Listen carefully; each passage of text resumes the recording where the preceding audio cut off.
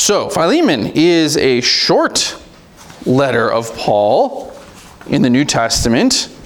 It's one of the shortest, actually, letters that we have of Paul. It's also one of the most personal letters. I wouldn't go so far. There were some commentators that called it a private letter. It's not quite that, because you'll see that it's addressed to several different people. But it's certainly not like some of the other letters you have in the New Testament where Paul or someone else would write one of these epistles, and the intention was for it to be kind of brought up in front of the church and read out to everybody, sort of like a sermon. That's not really what we have here. We're really getting something a lot closer to one of Paul's emails or maybe text messages, which is kind of interesting. Maybe that can be instructive for us. If this is what Paul's personal correspondence looked like, maybe that'll make me think about how I write down my personal correspondence in emails and texts. But this, if it was, maybe it's pushing the analogy, but if it was more like an email or a text, this would have been one of those emails that you maybe took a little bit of time and you typed out and then you erased and you changed some words and you typed it out again, and then you show your phone to someone else and say, does this look quite right? Because it seems that Paul, under the inspiration of the Holy Spirit, took a lot of time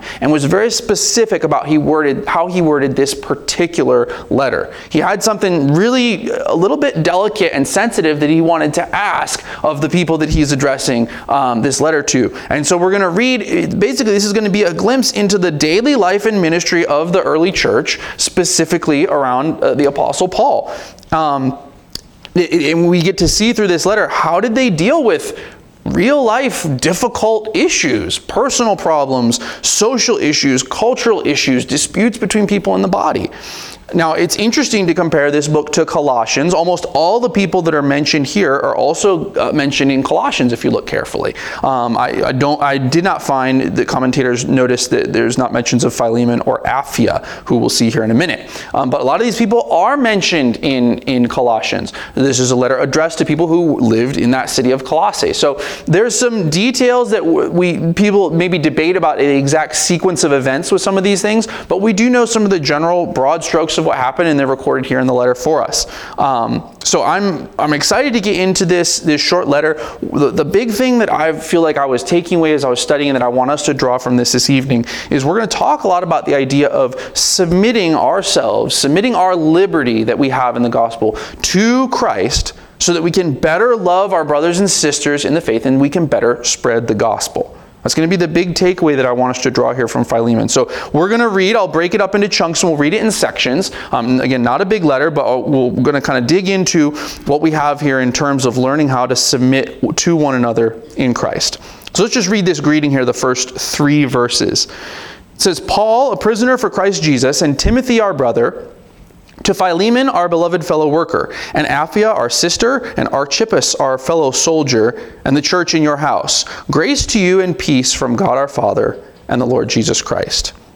So Paul, just again, he would always have these greetings where he picks maybe some specific people to reach out to. But this is a little different because you'll notice there's really only 3 names here, and he groups them together, and he says, to these people, and then to the church in your house. So it seems like these 3 people are to be located together into one household. How most people think that broke down is it looks to us as if Philemon, the beloved fellow worker, was a prominent, probably a little bit more well-to-do member of that church, because there was a church in his house. And typically how that would work, as we'll find out, is that one of the more wealthy members of the Christian community would just open their home up hospitably to be the place where people would meet as a church, essentially, because they typically wouldn't have a building that they could use.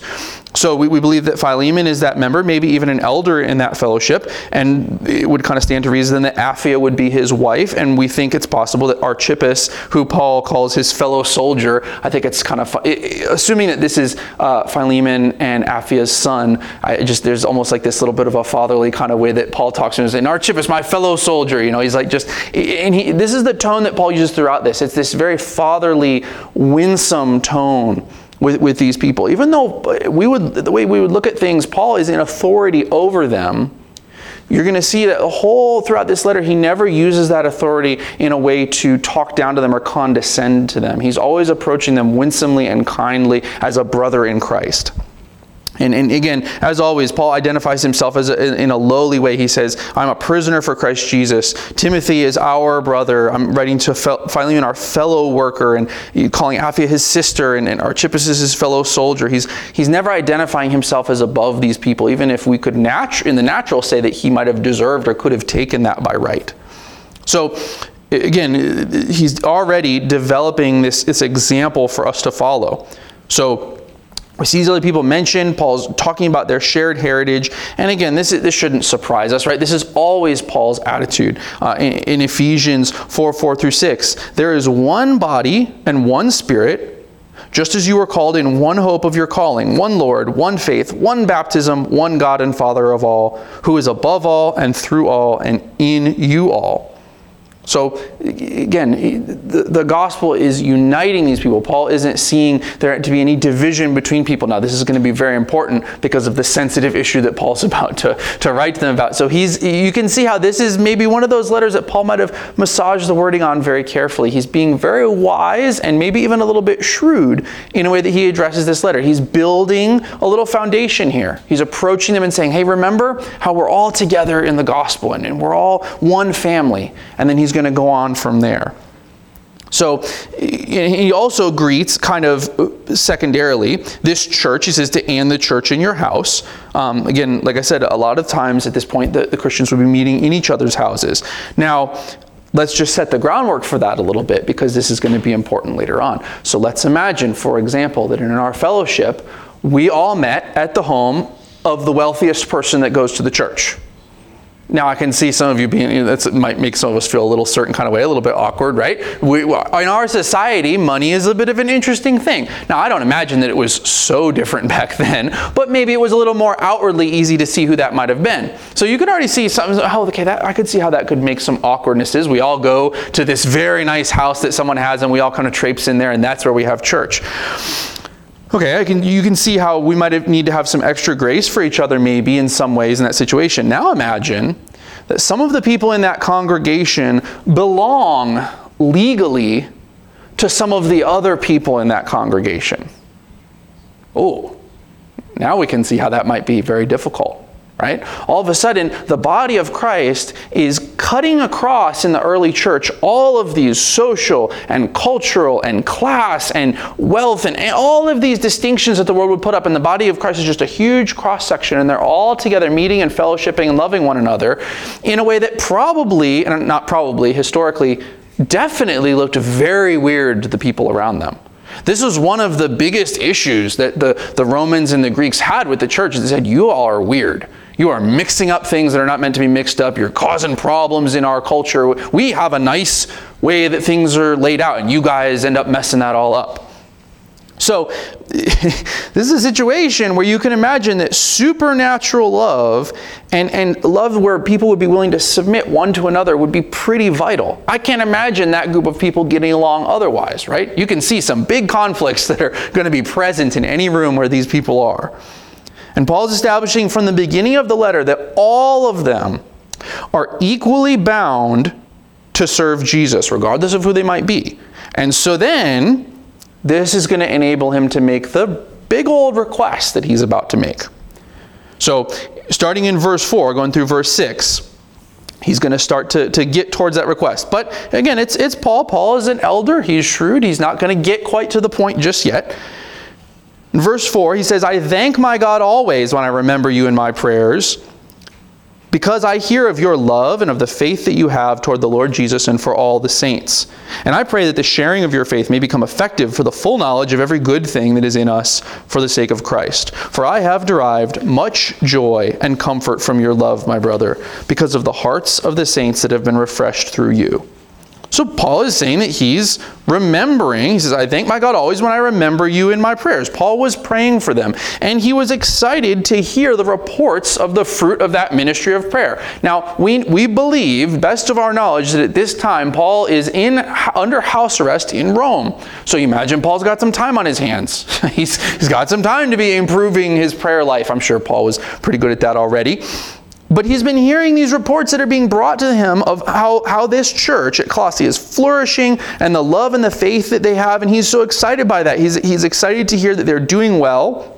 And so he keeps praying that they're gonna keep being able to share that love and the faith together, and then that's going to be effective in sharing the gospel. So he's got this dual prayer. I'm praying that you guys will be loving one another, and that because of that love that the Holy Spirit is giving you, that you'll be effective when you go out and when you share the gospel. He's linking these two things. He's emphasizing again the unity that they have. He's saying, I'm so excited to hear that you guys love one another, and that you love all the saints, and that's something that's distinctive about you. And that blesses me that people keep mentioning that. You know what's cool about their churches? They love one another, and they love all the believers. He's emphasizing that unity. And again, this is important to note. We cannot be united to Jesus or love other believers or share our faith effectively without the love of the Holy Spirit. That's what Paul is setting up right from the beginning of this letter. We can't hope to do these things if we don't have the supernatural love of the Holy Spirit. Not going to be possible in the natural. Psalm 133, verse 1, says, "Behold how good and how pleasant it is for brethren to dwell together in unity." And it's a psalm of David. It's one of those songs of ascents that they would sing when they're going up to Jerusalem. You know, geographically, Jerusalem's on a hill. If you want to get to Jerusalem, you've got to go up from somewhere. It doesn't really matter where you come from. And as they were coming up to Jerusalem to celebrate these feast days that the Lord commanded them to celebrate, they'd be singing one of these psalms. It's a psalm of ascents as you ascend that hill. And what's interesting about that is David writes that psalm, and I always find it interesting where he says, it's good and pleasant for brethren to dwell together in unity. Now David would know, because he was also quite aware of how bad and unpleasant it was when people didn't dwell together in unity.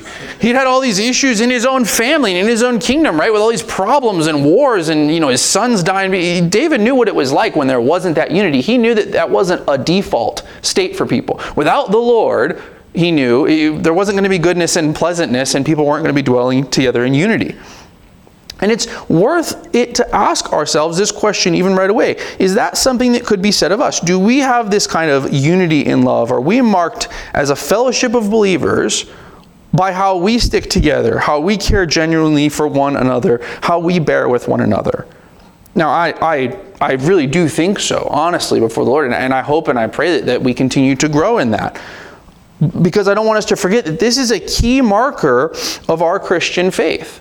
This is one of the ways that you can gauge how you're doing, both as a believer individually and then as a church body. That's what Paul's saying. What reports, I wonder, would Paul get from our church? He's stuck somewhere and he's hearing a report from the church of Trustville, and I tell you, this is how they are. And I certainly hope, and I honestly would commend you guys. I believe that one of the things that I notice about us as a fellowship is our love for each other. And I pray that is what Paul would hear from us. There's nothing that's more blessed. I was joking about it just a minute ago, but genuinely, one of the biggest blessings that I get to have just on any given Sunday or Wednesday is if I come up and do announcements, I get to just have 60 seconds to just sit here and watch the church just love on one another. And it's a really, really special thing. You guys, that's a blessing. You guys don't know that that's not true everywhere that you go, right? Maybe some of you guys do know. That's not true everywhere that you go. That calls itself a church, but there may not be that unity and that love and the loyalty, and just the tenacity of clinging to one another that God has blessed us with. That's not just because we're nice people, right? I'm not sure if you're all aware, but we're not all nice all of the time. Right? That's not just because we're great and everybody else is bad. It's because of the unique work of the Holy Spirit. And the Lord wants to do that in every fellowship. He wants to be bringing people together so that they love one another in a way that makes other people say, that's not normal. People don't just do that. Maybe you've had that experience where an unbeliever looks at you and says, y'all are weird. What do you mean? Well, you shouldn't be like that. People don't act like that. And it's true. They don't. Normally, people don't have that kind of love for one another. That's why Paul notes it and says it's special, it's from the Lord. I commend you guys not only for having demonstrated, and this is going to be important in a minute, not just that love for one another, but the love that you've demonstrated for your pastor. This is something that I get to really, especially because I think I have that role sometimes of being able to observe this, and because it would be weird sometimes for a pastor to say, thank you so much for being so awesome to me. But I would like to point out that I believe that the Lord is doing that work in our fellowship. That you guys specifically love on and care for and respect and honor your pastor in a way that I think is unique. And I want to commend you guys for that. That's a work of the Holy Spirit. Continue to delight the Lord's heart in that way. The Lord's blessed by that, and I want us to continue to be persevering in these things. Okay, so now Paul has spent 7 of his 27 7 of his 25 verses have already been spent just laying the groundwork. Now he's going to get to his appeal here at first. So beginning in verse 8. He says, accordingly, though I'm bold enough in Christ to command you to do what's required, yet for love's sake I prefer to appeal to you. I, Paul, an old man, and now a prisoner also for Christ Jesus. So he says, look, it's because I know that you love me and I love you in Christ. I can confidently make this request. I'm not going to command you. I'm going to make a request of you. Now, our spiritual authorities that are placed in our lives are there because the Lord has put them there to remind us of what the godly thing is to do. And it's important to note that Paul doesn't say, I can't, I'm not going to command you. That would be ridiculous. He says, no, I could command you, but I'm going to choose to make an appeal to you. Now, this goes against maybe some of the things that we're used to in our culture because we're a little bit of an anti-authoritarian. We're American, and we don't really like people telling us what to do around here. However, it is important that we do pay attention to and respect and love the people that God has placed in that role in our lives because of the sacrifice and the wisdom that's required for them to be in that position. If you are following someone in Christ who's your pastor, your elder, somebody who's discipling you or mentoring you, it ought to be someone that you're willing to, if they were to come to you and say, I command you in Christ to do this, that you would be willing to heed that. Now, that's a pretty heavy thing, and I know that some of you guys may have gone through situations where that was misused in your life, and I understand that. But we've got to understand that this is the ideal, that we should be able to receive that from someone because they're standing in that place where they love you and they want to see what's best for you, and they're hearing from the Holy Spirit. And that's the goal that we should have, right? Is that we're following somebody that we have, the Lord has given us that faith to say, yeah, I would accept that from them. This is the situation that they were in with Paul. Paul says, look, I could just tell you, I'm bold enough, but out of love's sake, I'm going to appeal to you. We should have that love for each other in the church that would allow us to submit to one another when we're in the wrong, or even when just another brother or sister has wisdom to impart. So easy when someone comes along and says, I've noticed this is a good way to do this. You should try that. And it's very easy for us to get defensive and say, oh, okay, cool. I'm doing just fine on my own. Thank you very much. Pretty much every time I've approached something with that attitude, if you were to chart the course of my life like one of those little graphs of the stock market or something, you're about to see a really bad drawdown. It's about to happen when I approach something with that attitude. Yes, thank you very much for your advice. I will be just fine. Not really. Because usually that advice is not just human advice, it's the Holy Spirit working through someone else to encourage and instruct me. So do I really want to be in that position of, no, thank you, I do not want this Holy Spirit-enabled supernatural advice coming from someone else in the body of Christ? No, I don't want to be there, right? These appeals are important for us to listen to. Our relationships to one another aren't supposed to be marked by aloofness or selfishness or self-protection. You guys know that the Bible doesn't necessarily teach that freedom and personal liberty are the highest good for the individual. All right. That's not a teaching that we get from Scripture necessarily. Now, does God love us all individually? God made you special and He loves you very much, right? That is true. That's biblical. However, our goal in life is not to be marked by how can I pursue that which is most appealing and pleasant and excellent for me as an individual. Not in Christ. We ought to be looking to each other and one another and be willing to prefer one another, right? We know all this from the Bible. It's all over Scripture. So I know this is a strong command, and I'm aware that there might be concerns about some potential problems. Well, if I do that, then everybody's just going to run roughshod on me. Or, well, I did that once, but then what happened is someone abused that authority over me and they hurt me or they harmed me in some way. I'm aware that there's all these potential dangers to obeying what the Lord's asking us to do. The only way that we're going to please the Lord in this matter is through the power of the Holy Spirit. And that's true whether you're in the position at any time of being a person following or a person leading. You have to be filled with the Holy Spirit to do that correctly. A leader has to be filled with the Spirit to not abuse that position of authority or make mistakes in a way that would harm other people. A person who's in the position of following has to be filled with the Holy Spirit to be able to receive that leadership and obey and do what the Lord's asking us to do. It's all down to us being willing to walk in the grace and the power of the Holy Spirit. We can't hedge those natural failures with legalism. And that's what legalism always wants to do. I'm worried about what might happen if, so instead I will. Right? I'm concerned that if I walk in grace the way the Lord's asked me to, then this bad thing might happen. So what I'm going to do is I'm going to put this nice fence up over here so that'll never happen. What's the problem? Legalism is not powerful to deal with the things that go on inside our hearts. It doesn't actually fix it. It just keeps us from enjoying the liberty that God wants us to enjoy. And it doesn't even fix the problem it intended to fix. 1 Peter 2, verse 13 through 16 says, "Therefore submit yourselves to every ordinance of man for the Lord's sake, whether to the king as supreme, or to governors as to those who are sent by him for the punishment of evildoers and for the praise of those who do good. For this is the will of God, that by doing good you may put to silence the ignorance of foolish men, as free, yet not using liberty as a cloak for vice, but as bondservants of God." So there's a lot to break down in there, and we're not teaching 1 Peter 2 tonight, so we're not going to get to all of the details and the practical application of what that looks like. But I want us to notice a couple things. It says we're to submit ourselves for every ordinance of man for the Lord's sake. And that does mean that sometimes these authorities that God might place in our life might not even be people who are saved or believers, right? Remember, people who are the people that they're writing to when it says the king is supreme or governors, those are not like super nice people that were believers. These were really awful pagan Romans that sometimes were actually persecuting the church, and that they're still saying, hey, but these are the people, God's aware. God didn't make a mistake. God placed that person in your life for a reason. That can be true. The Lord can use pretty much anybody. We know the Lord used a lot of pretty crazy people. You read the Bible, you can tell the Lord's not hampered by people's sin. So we're supposed to submit to those people because they're sent by him for the punishment of evildoers. He said, this is the will of God, that by doing good you may put to silence the ignorance of foolish men. As free, right? We are free. We're free in Christ. That's true. Yet not using liberty as a cloak for vice, but as bond servants of God. That word bond servants is going to be important here in a minute. Let's refocus maybe on the Lord's body. Yes, that's how we behave outward. Yes, I know I'm supposed to pay, got to pay my taxes, got to do all that stuff. But what does that have to do with the body of Christ? Just like we see in the early church, the people that are within the body of Christ are so radically different from one another that it often requires good and strong and loving authority to rein them in and keep them in fellowship together.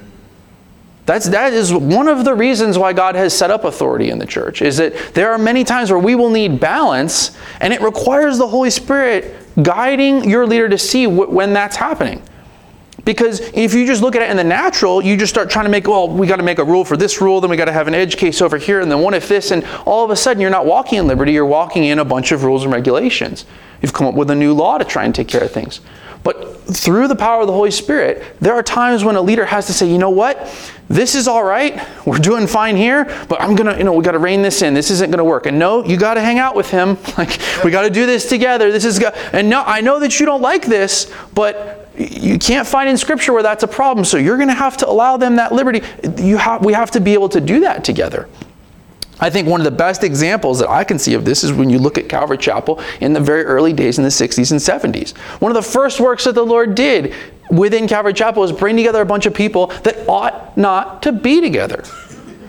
Some of you guys are maybe more familiar with Calvary Chapel just from what you see here, right? But and a lot of times we get, as Calvary, we get this reputation of, that's the casual church, and that's the church where everybody kind of comes as you are. Very true. Love that. It's important to remember, though, that Pastor Chuck was one of the most squared away men that I have ever seen. If you look at Pastor Chuck teaching on a Sunday, he would stand. This is not how Pastor Chuck came on a Sunday morning. Pastor Chuck came in a suit jacket with a squared away, button down haircut, and he was a square. And I mean that in love. What you have to understand about the ministry that the Lord brought to Pastor Chuck is that Pastor Chuck was part of an old guard generation that was looking at this hippie generation and saying, they are not like us and I do not like them. They are not buttoned down. They are not straightened out. They are not doing, they don't have a job and they need a bath and they need a haircut. That was his attitude. So when the Lord took that guy to be the pastor to a bunch of very unsquare people, it was a unique work of the Holy Spirit. Now you've got a church that are filled with all kinds of different ridiculousness. This guy, and that was really literally the story of the early Calvary movement is, okay, these guys kind of used to be in a group of people that wasn't super great, and we don't know what she was doing before, but she's here now. And these guys, one of the stories I love, not because the Lord is excited about sin, but because the Lord loves transforming people's lives, is a story that gets repeated over and over, is Pastor Chuck was allowing these guys to form this band, this worship band called Love Song, and they were so excited they would get to play music in the church. They were just over the moon, and he said, okay, well, how soon can you play? And one of the guys says, well, I can't remember if it was the bassist or somebody. We'll just tell the story that way. He says, our bassist is currently doing probation for a marijuana conviction. So as soon as he gets that sorted out, then we can play. Now, most pastors would hear that and say, never mind what I just said. That's not what Pastor Chuck said. He said, okay, you sort that out, and then you can go ahead and play.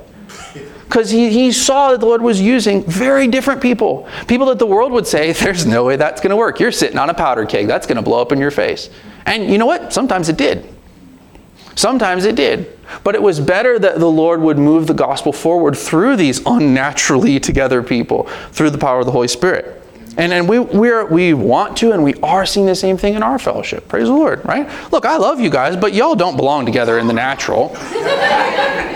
Well, let's be real honest, right? There's some super different folks even in this room. And that's what's fun about it, because you know it's the Holy Spirit doing it. I couldn't go collect, Tyler couldn't walk through a bunch of neighborhoods and say, I'm going to pick this one and that one and this one, and this will work. That's not how this happened. I don't know if you guys are aware. But it's the Holy Spirit that does this, which is wonderful. All right, verse 10.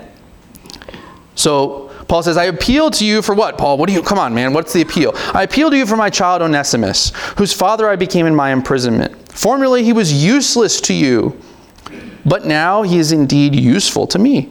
And I'm sending him back to you, sending my very heart. I would have been glad to keep him with me in order that he might serve me on your behalf during my imprisonment for the gospel, but I preferred to do nothing without your consent, in order that your goodness might not be by compulsion, but of your own accord. Uh-oh. Here's the request. So it seems from the best that we can piece things together that Onesimus was a slave of Philemon's who had run away. And Paul is saying, listen, Onesimus has found his way to Rome in some way. And in showing up and meeting me, he's gotten saved. And so now what I'm going to do is I'm going to send him back to you. And I'm writing this letter to go along with him to let you know what's happened so that you can receive him in a way that I hope that you would receive him.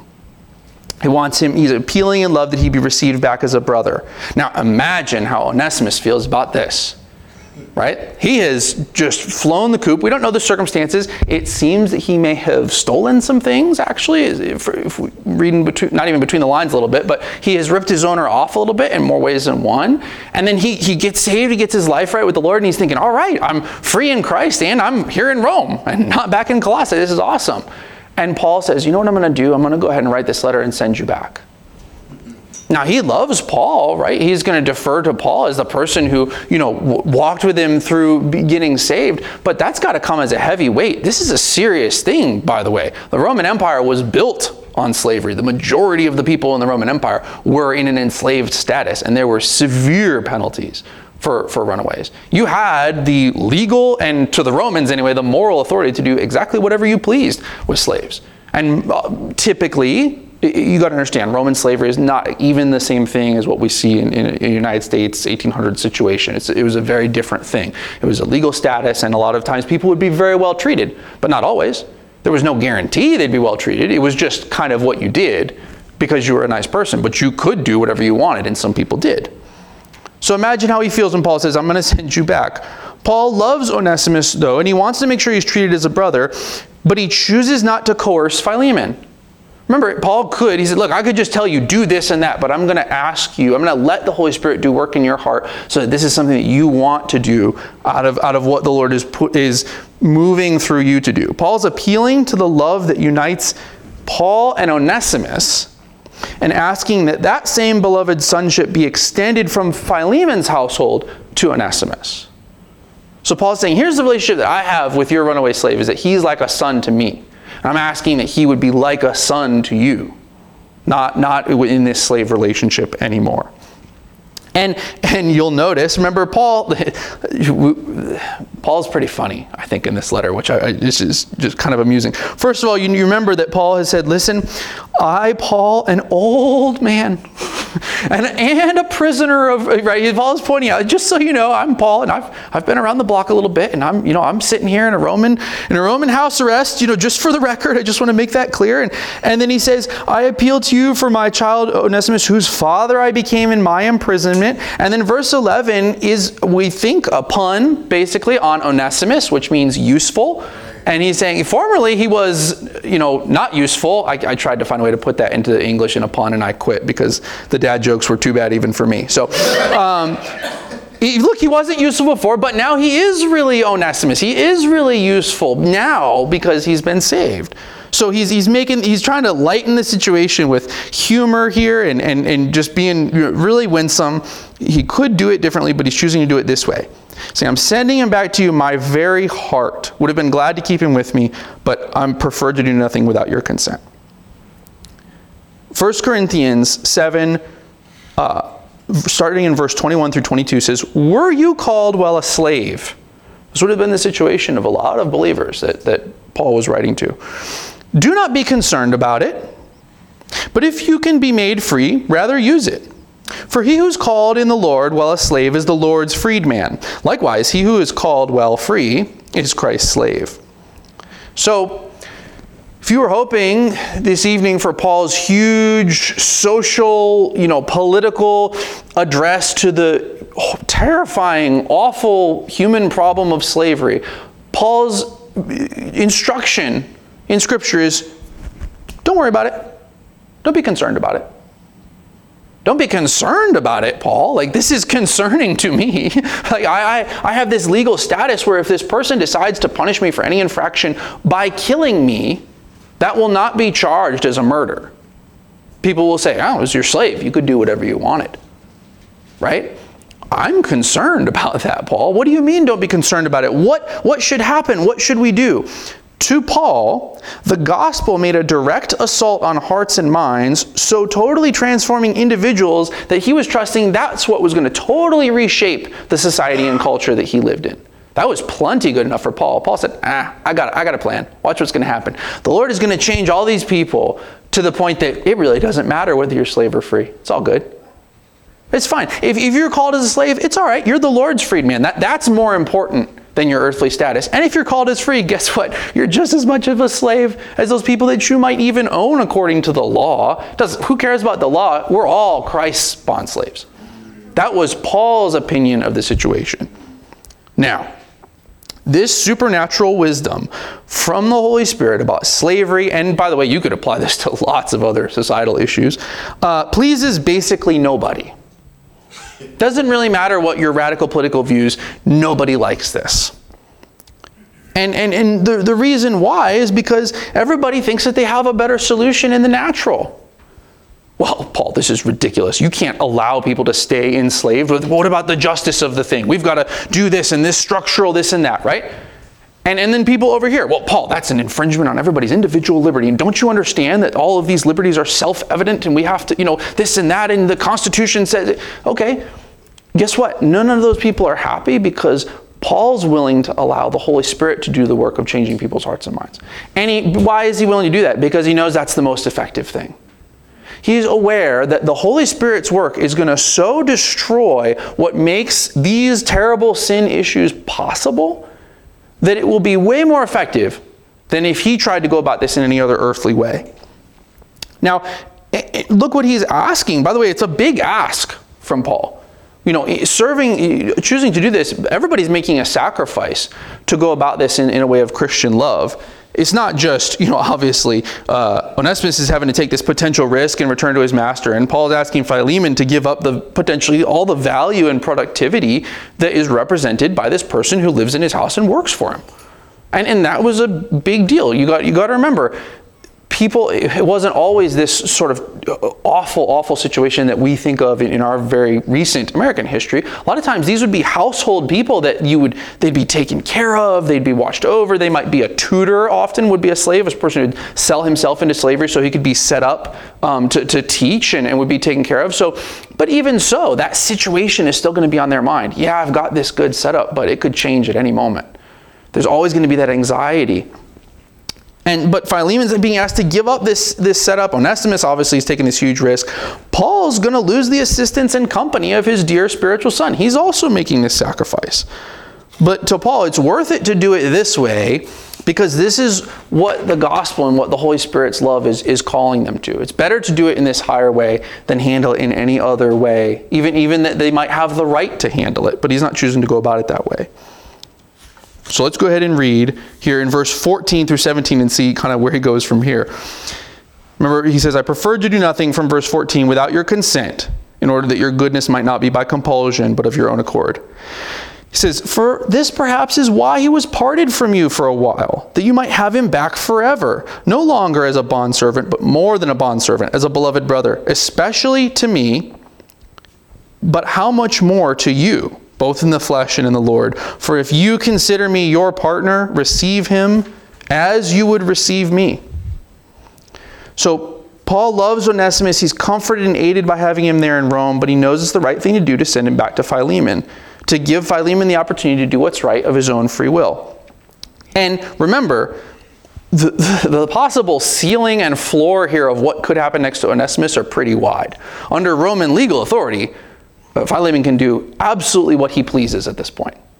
He's got all these options, selling him to somebody else who could terribly mistreat him, punishing him in any way, possible. I was looking at a commentary, and they actually have archaeologically these little tags that would be placed on slaves that were sent out to do certain things outside of the home, send a message or whatever.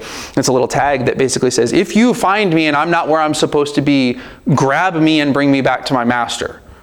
So that's how the Romans handle this, right? And Philemon has that authority. But in Christ, love is the law, and Paul knows that. So Paul is saying, look, I want us to handle this the way that the Lord would want us to handle it, which is to treat everybody without partiality. Treat him like you'd treat me. There's no difference between us and Jesus. That's what Paul is saying. Are there certain types of people that we treat differently than others, even when there are Christian brothers and sisters? I mean, yeah, we're all tempted to this. We may think that we're not, but this definitely happens, right? There's always this temptation to grade people and rank people, and there's always acceptable ways to do it.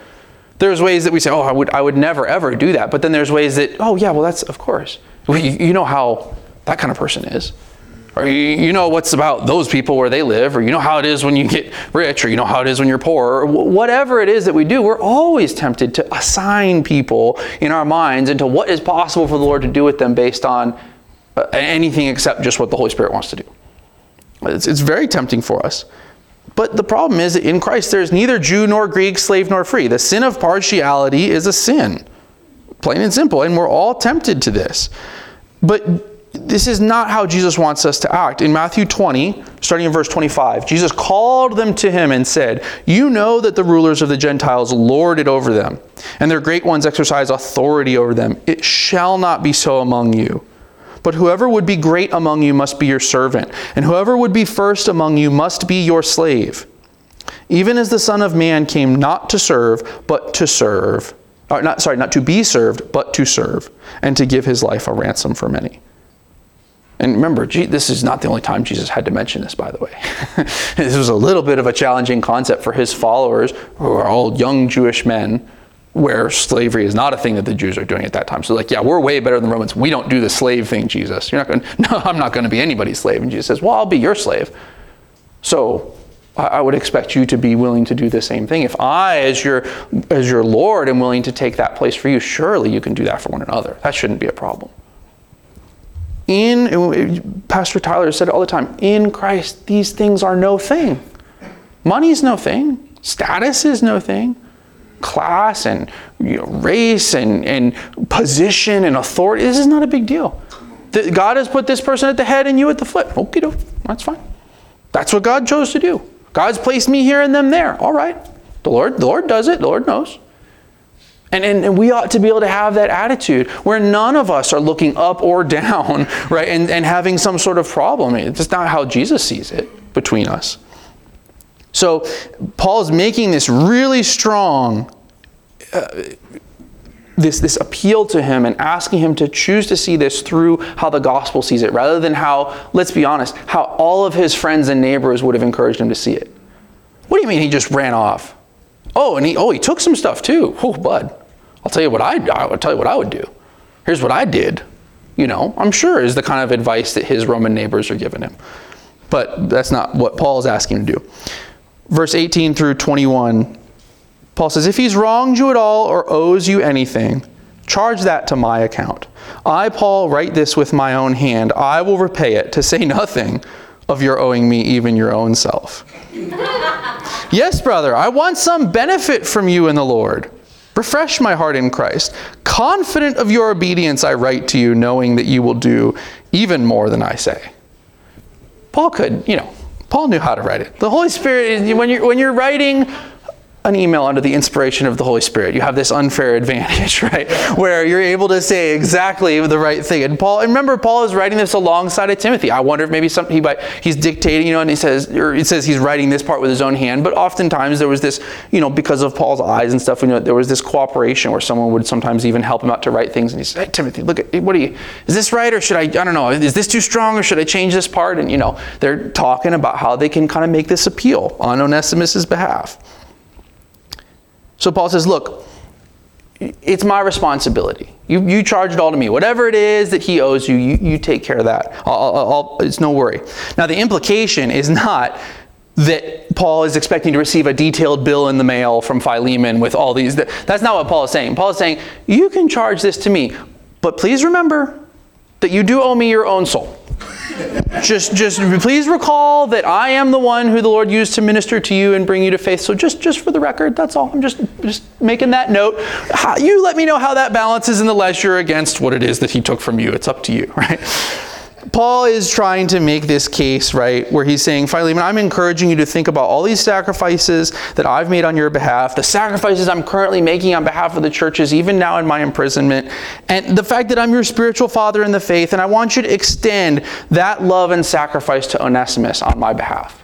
Could you do me this, could you do me this solid? Put this one on my account. I'll handle this. This instruction is supposed to inspire Philemon to even more love and acceptance than Paul is specifying here. Not to some grudging letter of the law. What? He says, I gotta take him back, and then Paul's gonna take care of the bill. Well, that's good, because he took some stuff. It's not the attitude he's supposed to have. In Christ, why would we cheat each other of the love and the grace that Jesus extended to us? Right, that parable, right, of the two servants, and the one guy's like, you got to pay me this $25 or whatever it was, and he's been forgiven all this. That's the situation that we have to one another.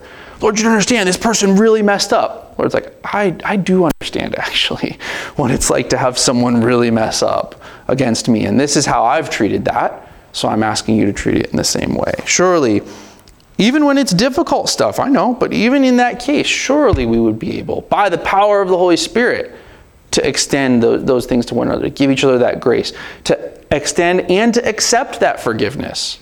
That's also sometimes a thing you have to do. Right? It's hard on your pride to accept forgiveness. But we can do those things by the power of the Holy Spirit.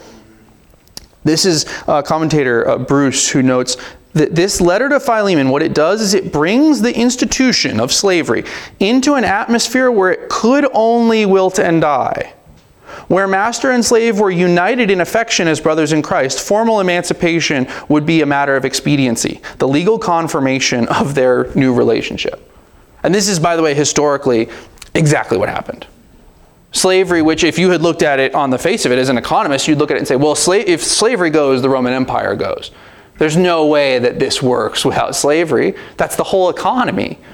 Now, a couple things happened. Number one, slavery went.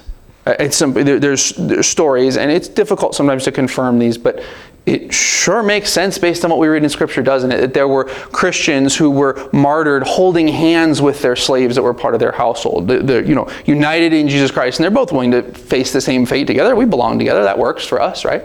So in that environment, how is this whole slave-holding thing supposed to last? Well, it didn't. Just like the gladiator games, just like exposing infants out on the hillside if you don't want them. Yeah, that stuff didn't last in Rome because pretty soon Rome became Christendom. And as each individual heart starts to be changed, people look at these things that they're doing culturally that are perfectly acceptable and say, what are we doing? We can't keep acting like this. This isn't how the Lord wants us to act. And all of that begins to change well before you have a Constantine come along and say, this is the rule now. It just starts changing. Which is exactly how the gospel works in every culture that it touches. Pretty soon, way faster than people can even make laws, there are people saying, yeah, that doesn't look like what it says here, so I'm just going to go ahead and do it the way that the Lord says I should do it. Praise the Lord. We don't have to rely on the letter of the law anymore. We have this illogical liberty of the gospel. It doesn't open the door to more sin, but to vast oceans of victory over sin. That's what we're always afraid of, right? Well, if we just do it that way, then everybody's just going to take advantage. You really think that two people who've been saved by Jesus are going to look at each other and say, yep, makes sense to me. I own you, and you do whatever I say, and I might kill you. Doesn't really sound like somebody who loves Jesus, right? Doesn't sound like the heart of Christ. No, that's not going to be possible for somebody who genuinely loves Jesus. They're going to say, how far away from this can I get? What can we do between the two of us that would work this out? And that would even include, by the way, because we see these instructions in the New Testament, people who still had that legal status. Yeah, he lives in my house and I take care of him, and I guess technically you're my slave, right? But yeah, he's part of my household. He's my brother. That's how these people saw these relationships, going further even than the letter of the law. 1 John 3:16-18 says, by this we know love, because he laid down his life for us, and we also ought to lay down our lives for our brethren. Whoever has this world's goods and sees his brother in need and shuts up his heart from him, how does the love of God abide in him? My little children, let us not love in word or in tongue, but in deed and in truth. Why would we insist on our rights and demand justice when we can have something that's way better? Right? Oh, it's all about rights and justice. That's not good enough. That doesn't actually solve our problem. I need grace. And that's what Jesus is offering here. And this is what Paul is encouraging him. Now this conclusion in verse 22. It says, at the same time, prepare a guest room for me, for I'm hoping that through your prayers, I'll be graciously given to you. We believe that this prayer wasn't answered. And Paul was thinking forward and saying, it's looking like I'm going to be able to get out of here. And I want to be able to come visit you again. And we don't believe that he was actually able to make good on that. He died at some point in Rome. In verse 23, it says, Epaphras, my fellow prisoner in Christ Jesus, sends greetings to you, and so do Mark, Aristarchus, Demas, and Luke, my fellow workers. The grace of the Lord Jesus Christ be with your spirit. So Paul's praying for his release. Although this prayer wasn't answered the way he expected, he's faithful to the end. He considered himself a slave of Christ, and therefore he was equal to just about anybody in the way that Jesus saw it. He wasn't above anybody, and nobody was below the love of a brother. And this is what we should all expect. If we're all seen that way in the Holy Spirit, then we should expect that this is the way that the Lord is going to accomplish the moving forward of the gospel. It's through the supernatural love that the Lord gives us for others. This supernatural power of the gospel is, by the way, the only proven results-driven solution for societies and cultures that are far from God.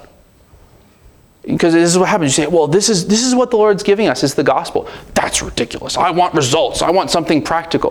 Practically, this is what produces results. That's just historically how it is. When the gospel touches down on a society, that culture gets remade from the bottom up and becomes completely unrecognizable. Rome, Britain, the United States, for crying out loud. You can go read what people thought when they first came to the United States early on. They were like, this is a wild place. Everybody is awful and they need Jesus. Really quickly, especially if you got out on the frontier, right? Okay, maybe back there in Massachusetts, some of them are still okay, even though they're really mean. But you get out to the frontier and this is nuts. These people are acting like animals. You could read this over and over. And when you see these things, the ills of the world, whether your heart is, maybe you're the person that sees the injustice and that's what really just gets you, or you're the person that the weakness and the immorality and the hard-heartedness is what bothers you. The best thing that you can do is to love Jesus zealously and to passionately bring others along in your quest to become like him. There's a quote, one of my favorite quotes, I believe it is from Charles Finney in one of America's Great Awakenings, where he's talking about how he was preaching and the Holy Spirit was moving in such a way that he says, if I'd had a sword in each hand, I couldn't have cut people off their seats as fast as they fell over. Right? He's like, look, practically, I couldn't have done the work as well as the Lord did it. Look what the Lord did. I just started teaching and praying, and this is what happened, right? That's how the Holy Spirit wants to move. in your family and in your neighborhood and in our school district, in our city and whatever, right, that we're concerned about. That's how I would like that. That sounds awesome. It would be really hard work for me to do that without the Holy Spirit, right? But that's what the Lord wants to do through us. This is one last quote before we take communion, but we have to read this. This is from Charles Spurgeon, who I'm told is the Prince of Preachers, so it seems like we should just let him talk about this. Charles Spurgeon said, "The transformation of the individual is the key to the transformation of society and the moral environment. But mark this word, the true reforming of the drunkard lies in giving him a new heart. The true reclaiming of the harlot is to be found in a renewed nature. I see certain of my brethren fiddling away at the branches of the tree of vice with their wooden saws. But as for the gospel, it lays the axe at the roots of the whole forest of evil to beautify the house of our Master's glory." Oh, well, yeah, that's fine for Charles Spurgeon, but it's really bad today. Charles Spurgeon got threatening letters, sometimes even from people who claim to be believers, because of his stance on actual human chattel slavery. I think it was really bad. It was very bad for him. And he said, yeah, this is my solution. This is how it's going to work. So the Lord's going to fix it. And the Lord's going to fix all the terrible things that are going on in England with the economic horribleness and the industrial this and that and all that. Yeah, the Lord's going to fix it. And that's exactly what happened, by the way. You know, they got that situation with slavery sorted way before we did, and with a lot less civil war going on. And one of the ways that happened is because they were much more open. Let's be honest, they were much more open to people from the church just standing up and saying, no, we can't keep doing this, right? Like, we can all see that this is wrong. And the Holy Spirit moved quickly and handled that situation in their midst because they were listening, honestly, to what Charles Spurgeon had to say about it. And praise the Lord, that's what we want to see for us too, right? All those things that are bothering us, that we're eating ourselves up about, the Lord is aware of those things. He wants to, don't you believe the Lord wants to solve all those things? And the way that He's chosen to solve them is through the power of the Holy Spirit reaching individual people and messing them up so badly that they can't even go back into the world and do that stuff again. How could I go back and do that? Not after what I've experienced with the Lord, right?